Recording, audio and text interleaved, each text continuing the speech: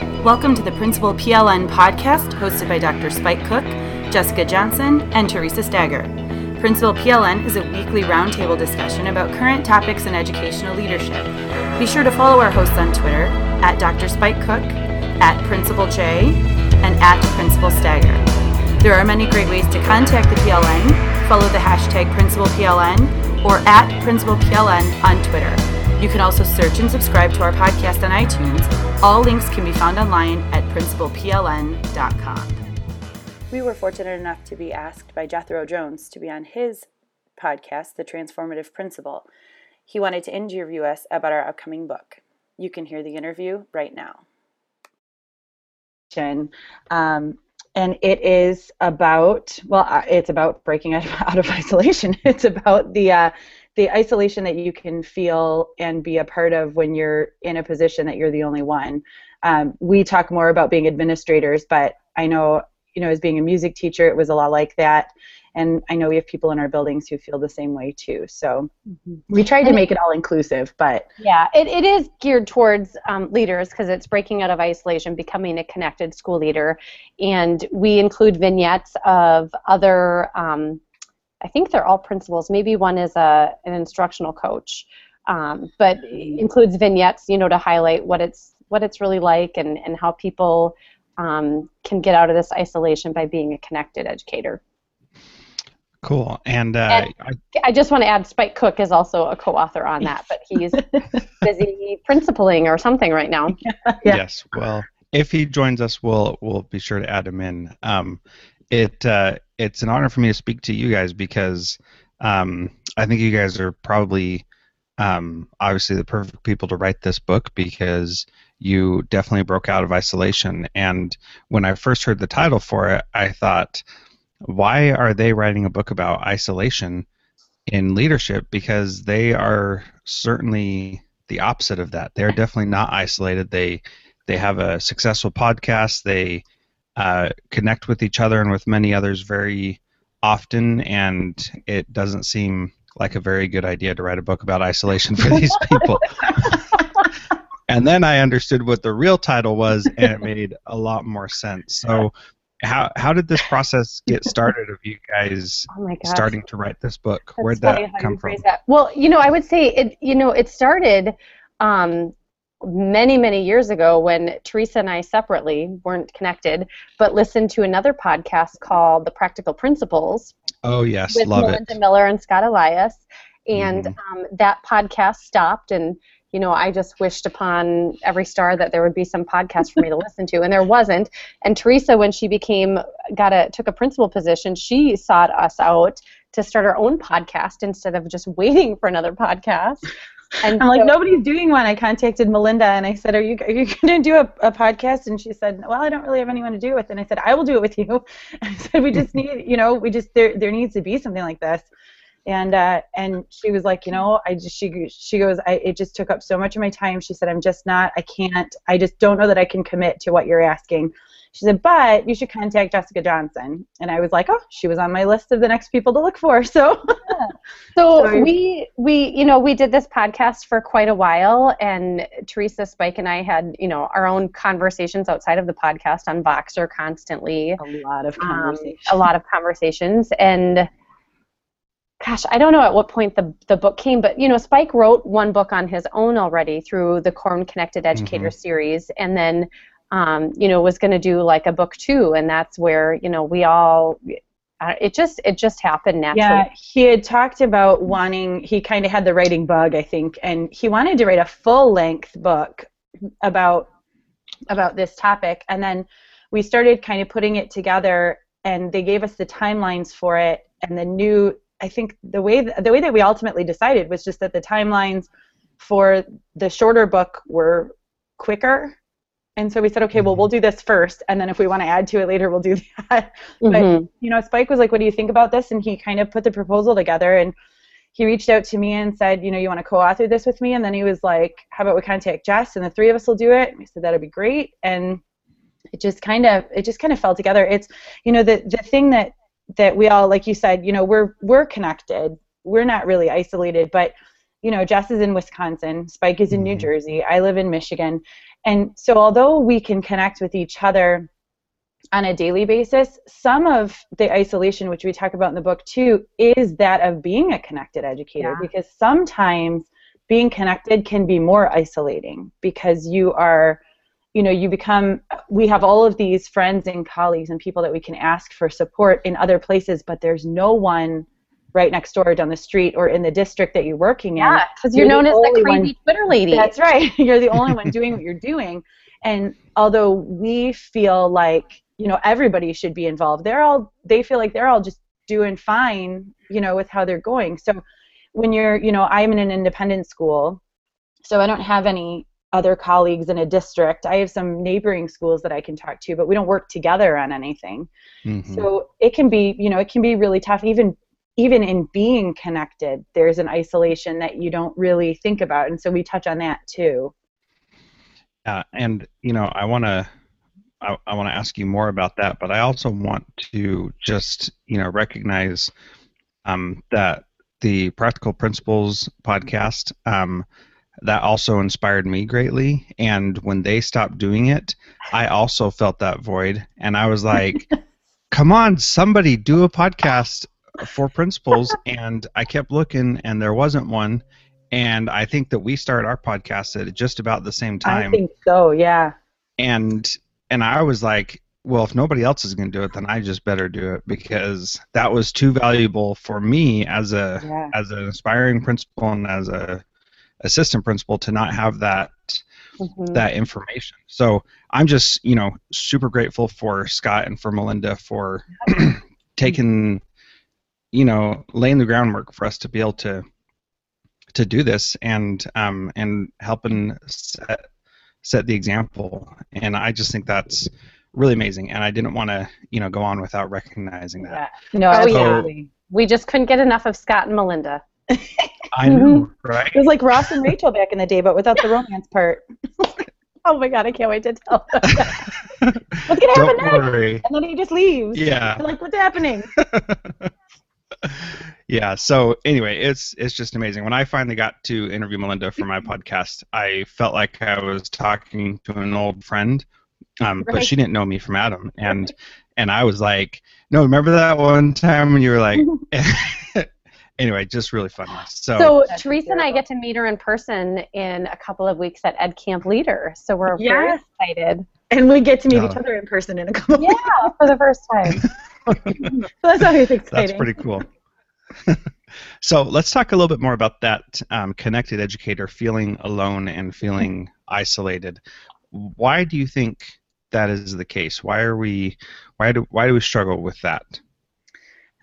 I think some of just myself alone. I think part of the struggle is that when you're connecting with people who are all across the country, you've got all of these amazing ideas, and you've got all of this constant stream of support and new ideas and things that are coming through, and so you just want to jump on those and implement some of them, and that it works because it's working in other places, and like you said, you feel like you're talking to an old friend when you're speaking with some of these people, even though you've never met in person.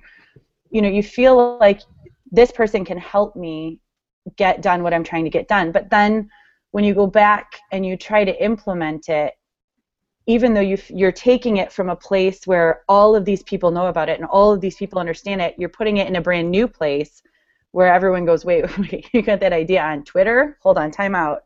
And then you have to it's almost like trying to have to re-explain it when it's already been explained, and then it makes you feel like you're the crazy Twitter lady, like you're the only person who knows what's going on in this situation. It really is. It's its own subculture, no different than, fans of a certain sport talking about the game last night, or, people watching The Walking Dead or Game of Thrones talking about it. And if you've never seen the TV show, like, you can't participate in that conversation because you don't know what they're talking about. That show sounds stupid. You'd never watch that. But until you turn that show on and start watching it, that you don't have that experience to share, with them. And it's hard for people to jump in. And, yeah, I'm the crazy Twitter lady. And unfortunately, as opposed to, because I think that's a great analogy, Jess, with the TV shows and things like that. But as opposed to, my husband watches Game of Thrones, and I don't get it. I don't. I've been watching this last season with him, and I think because I just jumped in this season, I just don't understand it. There are so many storylines, and I don't know them. But I can go back to the beginning and rewatch it. Whereas when people are becoming new in this, there's already, this subculture has already been established. And although there are new people coming in all the time, you have to just jump in and start swimming. Mm-hmm. And that can be really tough. You can't just, put on the training wheels like you're going back to season 1, episode 1, and just go along when you get there. When you're trying to become connected, you just have to go. And that can be tough too. Mm-hmm.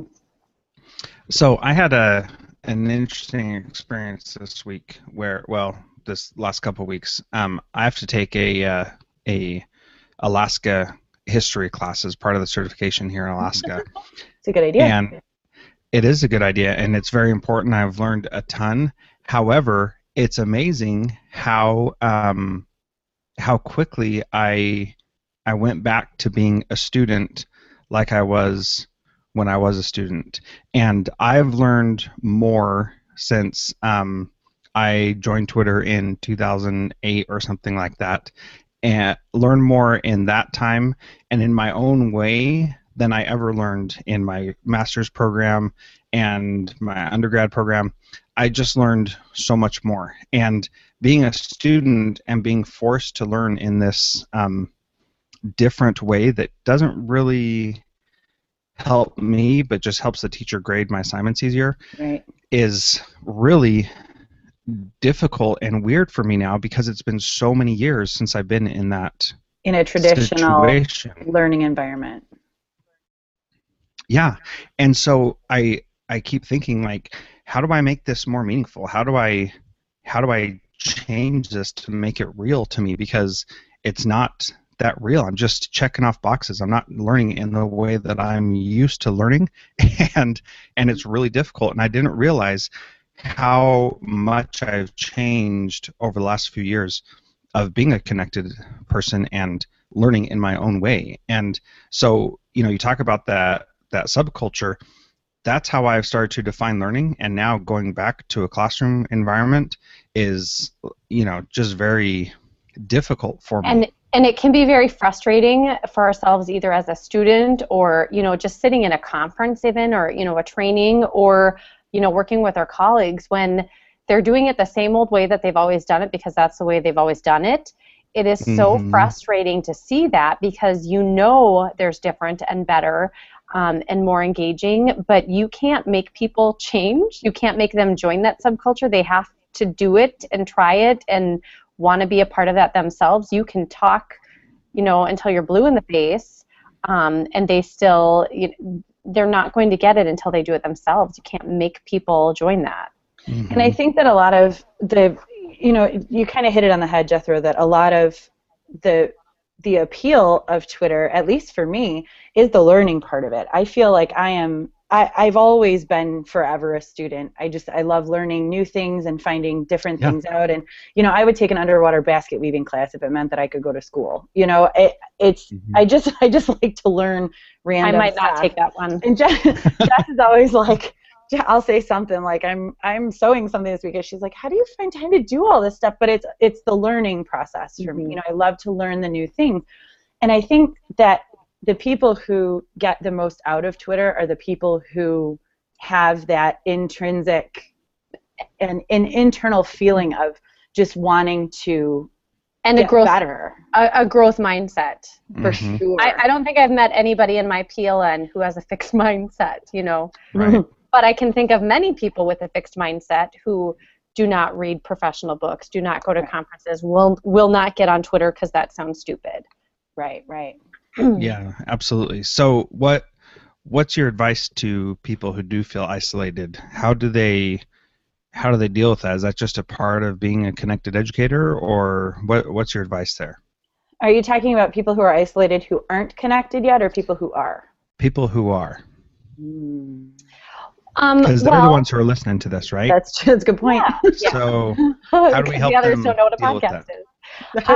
Right. I think it's just to be mindful of that there is that subculture that you do isolate yourself.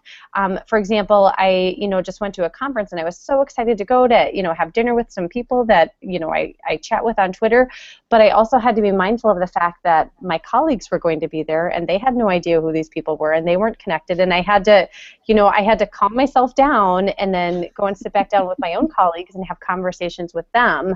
So it's to be mindful of that, to not, turn yourself into that clique and not pay attention to the people who you do work with. Yeah, those the people who are physically with you every day. Yeah, I think that's good advice, and I'm taking a team of teachers to this Model Schools conference, and by the time this gets published, it'll be a while ago. I took teachers to a Model Schools conference, and it's I'm really excited to go, and I'm going to meet people that I've never met in person, and I'm really excited for that. But at the same time, my team doesn't know who any of these people are, and it's going to be pretty isolating for me to say, hey, let's go chat with my best bud over here that you have no idea who they are, and it's probably going to be uncomfortable if I do that too much. Now I'm going to push them and say, let's go meet this person and talk to them and try to establish a relationship with them. But I think that's a worthwhile thing to do, and they may not jump on it like I am, but that's okay. Yeah, I had a similar situation back in February. I took my whole staff to a conference that someone that I follow on Twitter. His name's Larry Baker.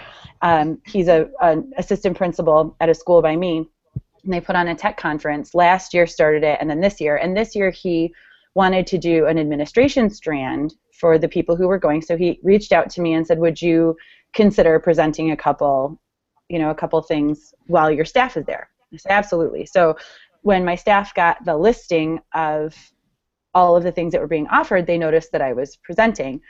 And they were like, aren't you scared? Isn't it? How did that happen? And I was like, well, I do this kind of a lot. You don't really know, but I do. I said, and it's not scary. I said, but he reached out to me. They were like, well, how would he know to reach out to you? And so then you get into this, well, we follow each other on Twitter, and we've kind of, and it's all like, it's very foreign. And so, at the same time, it's exciting because you're like, oh, come meet this person. I've known this. Well, how did you meet this guy? I met this guy online. Come visit this guy that I met online. That doesn't sound creepy at all. We've never met face to face. But you know what? It has the other aspect though of, oh, hold on, let me check with Todd Whitaker, or the keynote. Yeah, we're going to meet up for dinner with the keynote speaker tonight. How do you know them? From Twitter. Right. It does add. Doesn't everybody know him? It definitely helps with expanding your PLN and being connected to the greats that they only, they've seen their books or whatever. Yeah, and to be totally honest, and we talked about this when we wrote the book, there almost has to be a part 2 to this book, because whereas we are connected and we've kind of broken out of the isolation and into being connected, there is still that isolation, and we're still in the middle of it. We haven't gotten to a point, and I don't know that anybody has, where you can look back on it and say, oh, this doesn't exist anymore. This is how we handled it. It's a work in progress. So Jethro, you bring up a good point. We are connected, but we're also very isolated. And so, it's something that we have to remember, that this happens with everybody, and it's a work in progress all the time. There is no magic formula. This is the magic formula that we have found that works for us and some people that we know, most of the people that we've talked to. But it doesn't mean it's the only way, but it's a way to help get you started. Right. And the other thing I'd like to add is that there are some times where being connected can get you in trouble at your current place, and hopefully not in big trouble, but as early as my internship for being an administrator, I started blogging about what I was doing. And my principal said, you shouldn't be doing that. And I said, well, actually, I really think I should because, I learn this way. Right. And she said, well, you can keep a journal and keep it to yourself, and that's totally fine, but you can't publish these things on the internet anymore. So I got stung very early on for trying to be connected, and that's something that is a very real thing. Do you talk about that, or what are your thoughts about those situations? Because that's another part of the isolating factor of being connected is that you want to blog and reflect publicly, but you have to be cautious in how you say it, and what stories you tell. Is this a story that could narrow it down to that specific teacher that you're having the issue with, or that specific student or parent? So you do have to be careful in how you share publicly. And, in terms of just tweeting, too, if you wouldn't say it to your boss, to a parent, to the board president, to the person that you're talking about, then you shouldn't be tweeting it because it's out there and anybody can find out. And part of what we do discuss in the book is that exactly, because, most people have Facebook, where Facebook is like the ultimate diarrhea of the mouth for everybody. I feel like that is the place that people go and just throw out whatever it is that they're angry about, upset about, just calling people out. It is like the ultimate bulletin board for I am ticked off, right? But you can't do that. No matter how private your profile is, you can't put it on Twitter. You just can't.